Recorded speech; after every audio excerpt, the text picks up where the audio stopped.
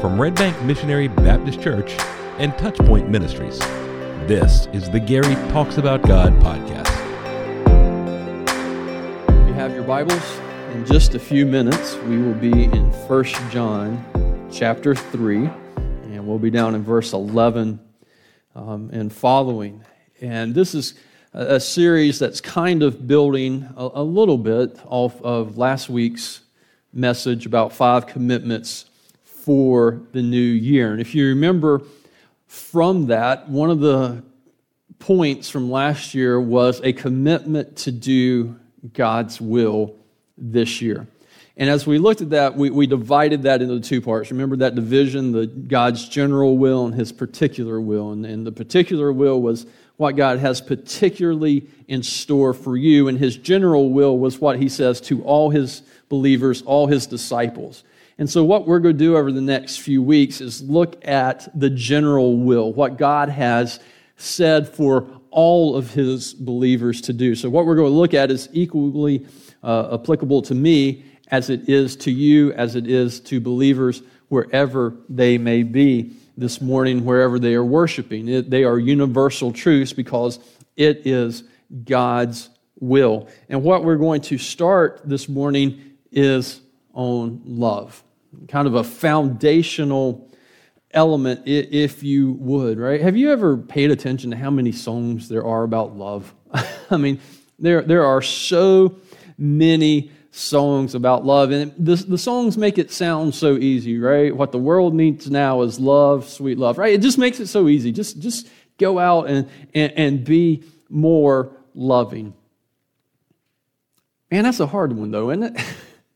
Sometimes it is hard to be just a little more loving. Now, as believers, we might think, well, it's hard to love the world, and sometimes it is, right? It is hard to love the world at times. I understand that. We all have, well, I know y'all don't. I do. I have those moments, right? The other day, yesterday, I had a hard time loving the world because there was just too many people on the Walmart aisles.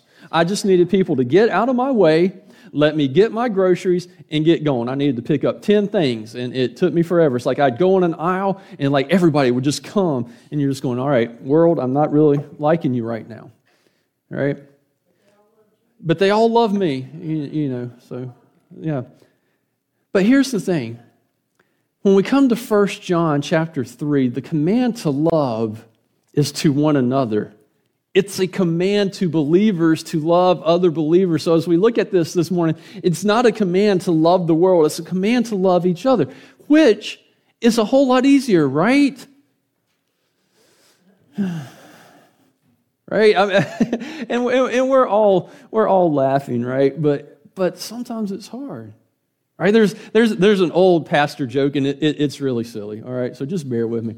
Where a lady walks into a church one morning, and she walks into the church, and she's happy to be there, and she looks across the sanctuary, and she sees this other lady who has always just kind of been cold to her and not very nice to her and just kind of shun her. And this lady is making a beeline. She's coming right to her, and she's, okay, what's going on? And when this lady approaches her, she just reaches out, grabs her, and gives her a great big hug. And the lady who entered the sanctuary is kind of confused by this. This lady's never been nice to her.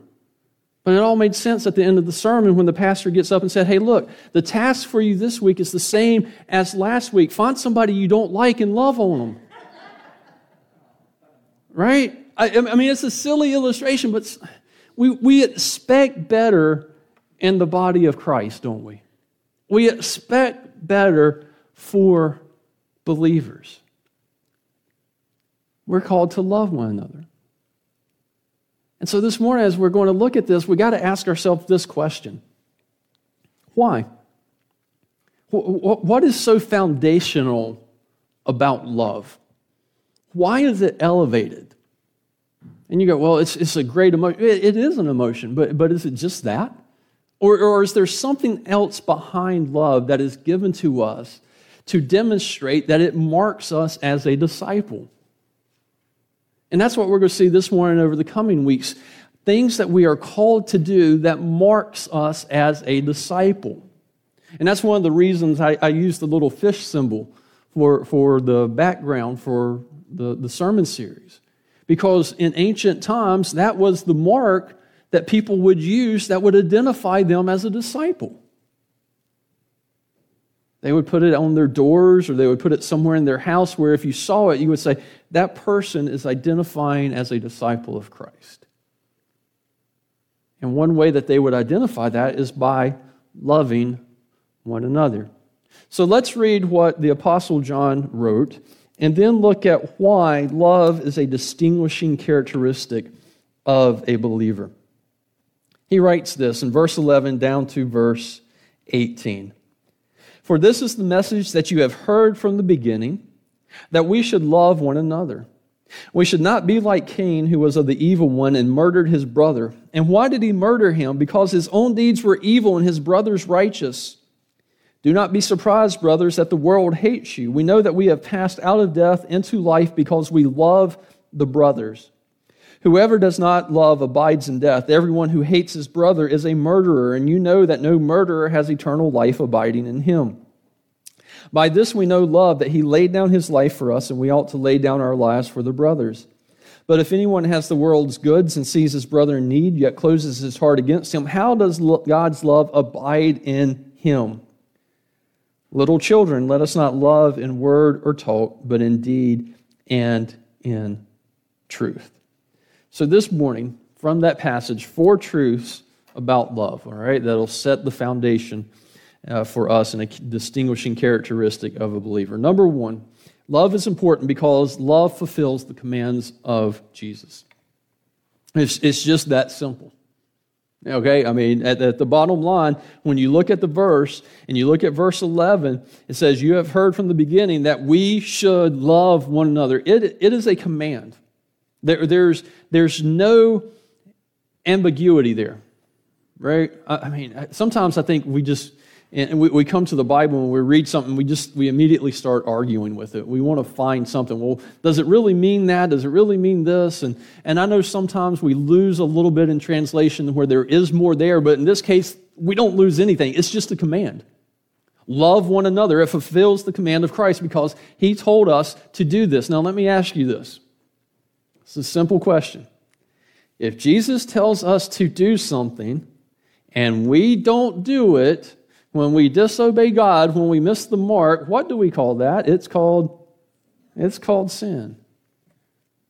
Right?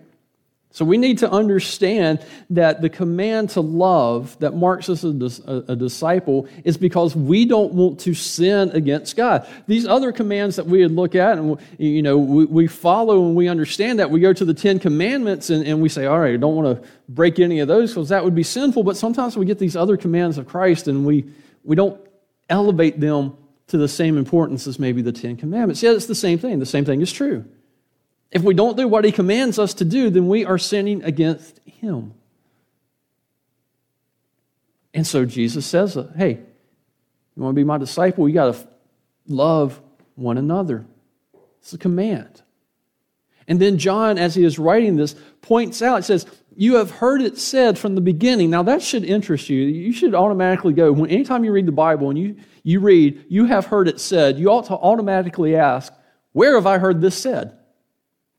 Why would John write this? Maybe he's talking about the beginning of his epistle where he starts off, and in John 2:7 he tells us to write one another, to love one another, not write one another. Write notes if you want to, but to love one another. He says, I'm writing you a new command, writing to you no new command, but an old commandment you have heard from the beginning. So it's obviously not the beginning of his epistle. Maybe we go back to John's gospel, where he says, a new commandment I give to you, love one another. But even then you go, all right, but it's not a new command. And we keep going back and we keep going back and we eventually end up in Leviticus 19:18 that says, you shall love your neighbor as yourself. And what John is pointing out and what we need to understand is from the very beginning, not since Jesus came and died on the cross for our sins, but since the very beginning, a key characteristic that marked the community of believers was to love one another.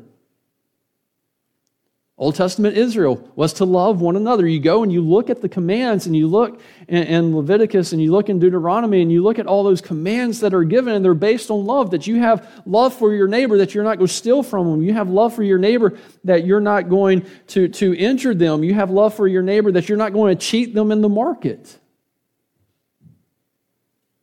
That's what marked the community of believers then, and it's what marks the community of believers now.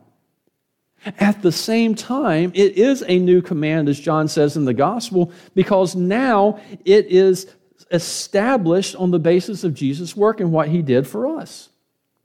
And since the church was established on that, and now Jesus says, I came, I died for you, I died for the church, the command now for believers who identify with the church is a new command based on what he did, but it's not a new command in that Jesus just decided. It is the fulfillment of Scripture.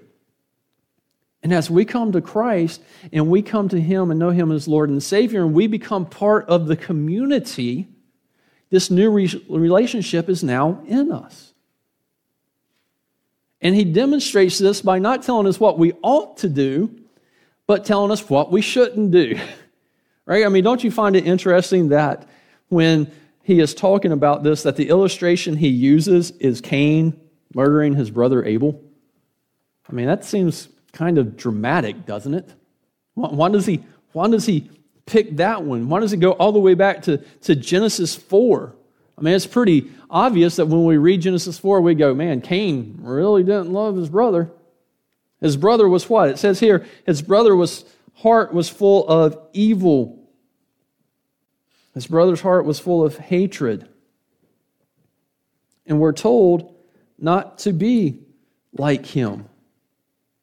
We're told not to have, and at this point, the definition of brother is not by blood, but by spiritual connection through Christ, that you are my brother, we are brothers and sisters in Christ, that we're not to treat our brothers and sisters in Christ the way that Cain treated his own brother.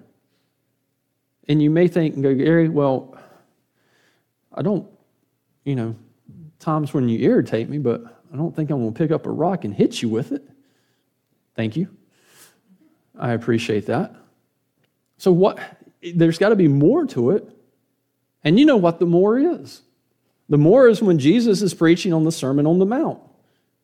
Right? When he is preaching, he says, you have heard it said of those of old, you shall not murder. Right? Going back to the 10 Commandments. Genesis 4, John says, don't be like Cain in Genesis 4. You have heard it said of old, do not murder. But you know what else he says? He says, but I say to you that everyone who is angry with his brother will be liable to judgment. Everyone who insults his brother will be liable to the council. And whoever says, you fool, will be liable to the hell of fire. Those are Jesus' words directed to how, again, we are to treat one another in the community of Christ.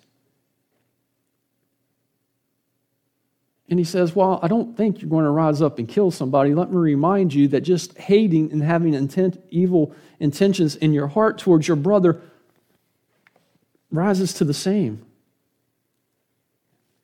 Hey, Jesus didn't come to lower the bar or to abolish the law. He came and he set the bar higher. Now it's not, I can't physically kill you. I can't harbor hatred and evil thoughts in my heart for you. We've got to love one another because it's a command that has been given to us. And it is a mark of the authenticity of our faith. If someone or people judged you based on that alone, is this person a genuine believer because they love other believers? They love the body of faith at Red Bank. What would the judgment say? Would they go, yes, I see it in the way they demonstrate their love to one another, or go, that's a little lacking? It's my prayer that as the world looks on us and sees us interacting with each other, they would all say, man, there's a lot of love that goes on in that church. They love one another. They really do. And we should, because it marks us as a believer in Christ. But secondly, love is also important because it reminds us that we are saved. It's an assurance of our salvation. Again, this marks us that we have been moved, that we have passed from life to death. If you look down in verse 14, it says, we have passed out of death into life. Why? Because we love the brothers. Now, I know what you're thinking, but I thought we did that when we placed our faith in Christ. And yes, you did. That is true. But we're not talking about how to be saved. We're talking about markers that indicate that you are. And John once again says, hey, this is the marker. The marker that you have been moved from death to life, from darkness to light, is that you love one another. Because love says the gospel of Jesus Christ has transformed us, has changed our hearts. All right, we like to think that we always had good hearts and everything. And we go back and we read Scripture and it says our hearts are full of evil thoughts and evil intentions and all kinds of vile, disgusting stuff that when we have those moments of clarity, we go, man, I can't believe that that's in my heart. We don't like that heart. So the evidence that we have been moved, where our heart is not full of darkness and evil, and our hearts are now full of love for one another, is the fact that we have been saved. And John states it. Look at how forcefully he states it. He goes, everyone who hates his brother is a murderer, just like Cain and Abel. Just like Cain. Everyone who hates his brother is a murderer, and you know that no murderer has eternal life abiding in him. That's a strong statement. Because John just went hate, murder, death. Those are strong statements. He says, if that's the case, if you walk in here and you hate everybody that you're worshiping with, that's a pretty good indication that you're still in darkness and you're still in death. You haven't been moved to light.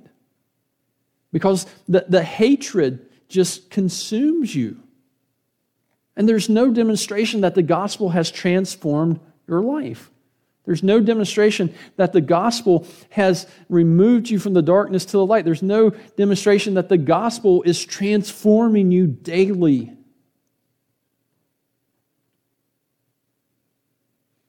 It's an assurance of salvation.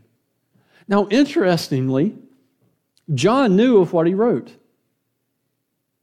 John did. You don't need to turn there, but Mark chapter 3. Mark chapter 3, verse 13 through 17. Jesus is calling the apostles. And he went up on the mountain and called to him those whom he desired, and they came to him. And he appointed 12, whom he also named apostles, so that they might be with him and might send them out to preach and have authority to cast out demons. He appointed the 12, Simon, to whom he gave the name Peter, James, the son of Zebedee, and John, the brother of James, John, who's writing this epistle, to whom he gave the name Boanerges, that is, sons of thunder. Now, let me just ask you a question as you think about that. If you get nicknamed the son of thunder, what does that say about your personality? Right? It says you're loud. It says you're boisterous. It says a lot about your personality that maybe you're not the most loving and kind person. And you think, well, Gary, John's the apostle of love. He had to be kind, right? It's called the son of thunder. And at the same time, this is the same person when they were going into a Samaritan village to preach, and the Samaritan village would not receive Jesus. Do you know what John's response was? Do y'all remember that story? Does John come to Jesus and say, Jesus, maybe we ought to just have a prayer meeting right here and pray for those Samaritans and pray for their hearts to be opened and pray that they will hear the gospel and repent, right? That's not what he says. You go back and read it. He goes up to Jesus and says, hey, Jesus, can we call down fire on them? Hey, Jesus, just like happened in Sodom and Gomorrah, can we do that? Can we wipe this Samaritan village off the face of the earth because they didn't receive you? So what do you think happened between Son of Thunder calling down fire to destroying villages and little children, let us love one another? Could it be that in those two different descriptions, what we see is the truth of the assurance of John's salvation?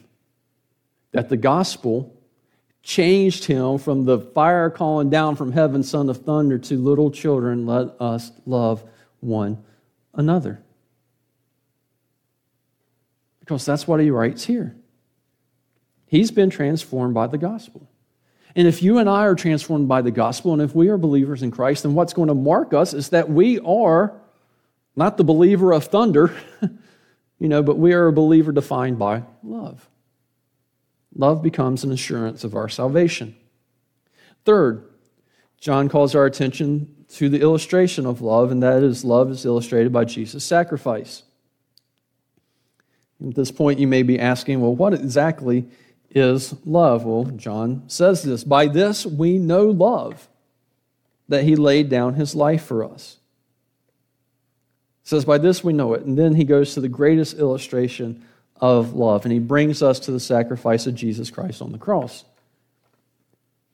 And he says, this is what love looks like. The greatest illustration because it is the greatest demonstration of love. Jesus laid down his life for us, for me, for you. While we were still sinners, Christ died for us. And as we go and we read through the Gospels, we see that was a deliberative decision. Jesus went willingly to the cross. He was not dragged kicking and screaming. And that's important because what we see and what we understand is that love then was a matter of will, not emotion. That Jesus demonstrated his love towards us. He was willing to do that. And as we think about it, it's not just that he died, right? I mean, that is part of it, and you can't factor it out. But as we look at it and we think about the illustration, that what we also need to realize is what is death accomplished? Right? I mean, for it to be a great illustration, it's got to accomplish something, right? I mean, if he just died and doesn't accomplish anything, is it a great illustration? Again, Gary's in the silly analogy department this morning. Let's say you're at a beach and you see a lifeguard coming, you think, oh, he's going out to save somebody, and all of a sudden the lifeguard just runs out into the ocean screaming, I'm going to drown for you. And you're going, but I'm not drowning. And the lifeguard just goes down and it drowns. And there's going to be a news story the next day about some really unhinged lifeguard drowning in the ocean. It's like, well, that was odd. Didn't accomplish anything. Now, play that same scenario where there's a child out there who's drowning, and the lifeguard rushes in, and in the effort to save the child, the lifeguard ends up drowning himself or herself. What has accomplished through his death or her death was the salvation and the deliverance of the child who was drowning. And the articles the next day in the newspaper will be remarkably different. The lifeguard will be billed as a hero who was willing to lay down his life to save the child. Do you see the difference? Jesus' death, while necessary for our salvation, also accomplishes something for us. The thief on the cross beside him, his death didn't accomplish anything for us. The thief on the other side, his death didn't accomplish anything for us. It is only through the death of Jesus Christ that there is something that is accomplished. And what is accomplished is those of us who were once far off from God are now brought near to Him through the blood of Jesus Christ. He lived a perfect, sinless life, lived the life that we could not live, and died the death that we deserve, so we don't have to. And John says, look, this is why love is so important. This is the definition of love. The sacrifice that Christ made for you to bring you closer to God.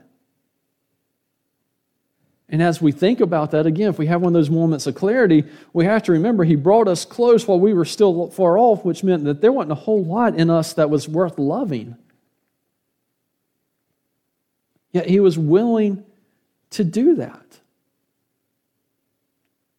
One commentator, when writing on this verse, wrote this, said, self-preservation is the first law of physical life.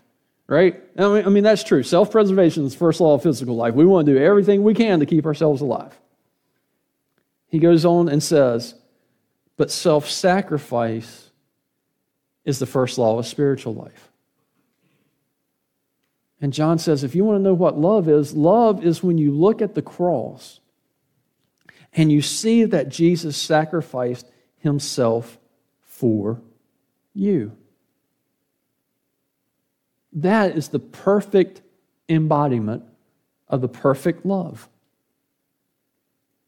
And John builds on that, says, because this is what love is, he tells us, fourthly, that love helps other believers. Love sacrifices for other believers. That's why at the end of that verse, he says, we ought to lay down our lives for the brothers. And then he continues, says, if you got goods and sees your brother in need and you close your heart, how does God's love abide in you?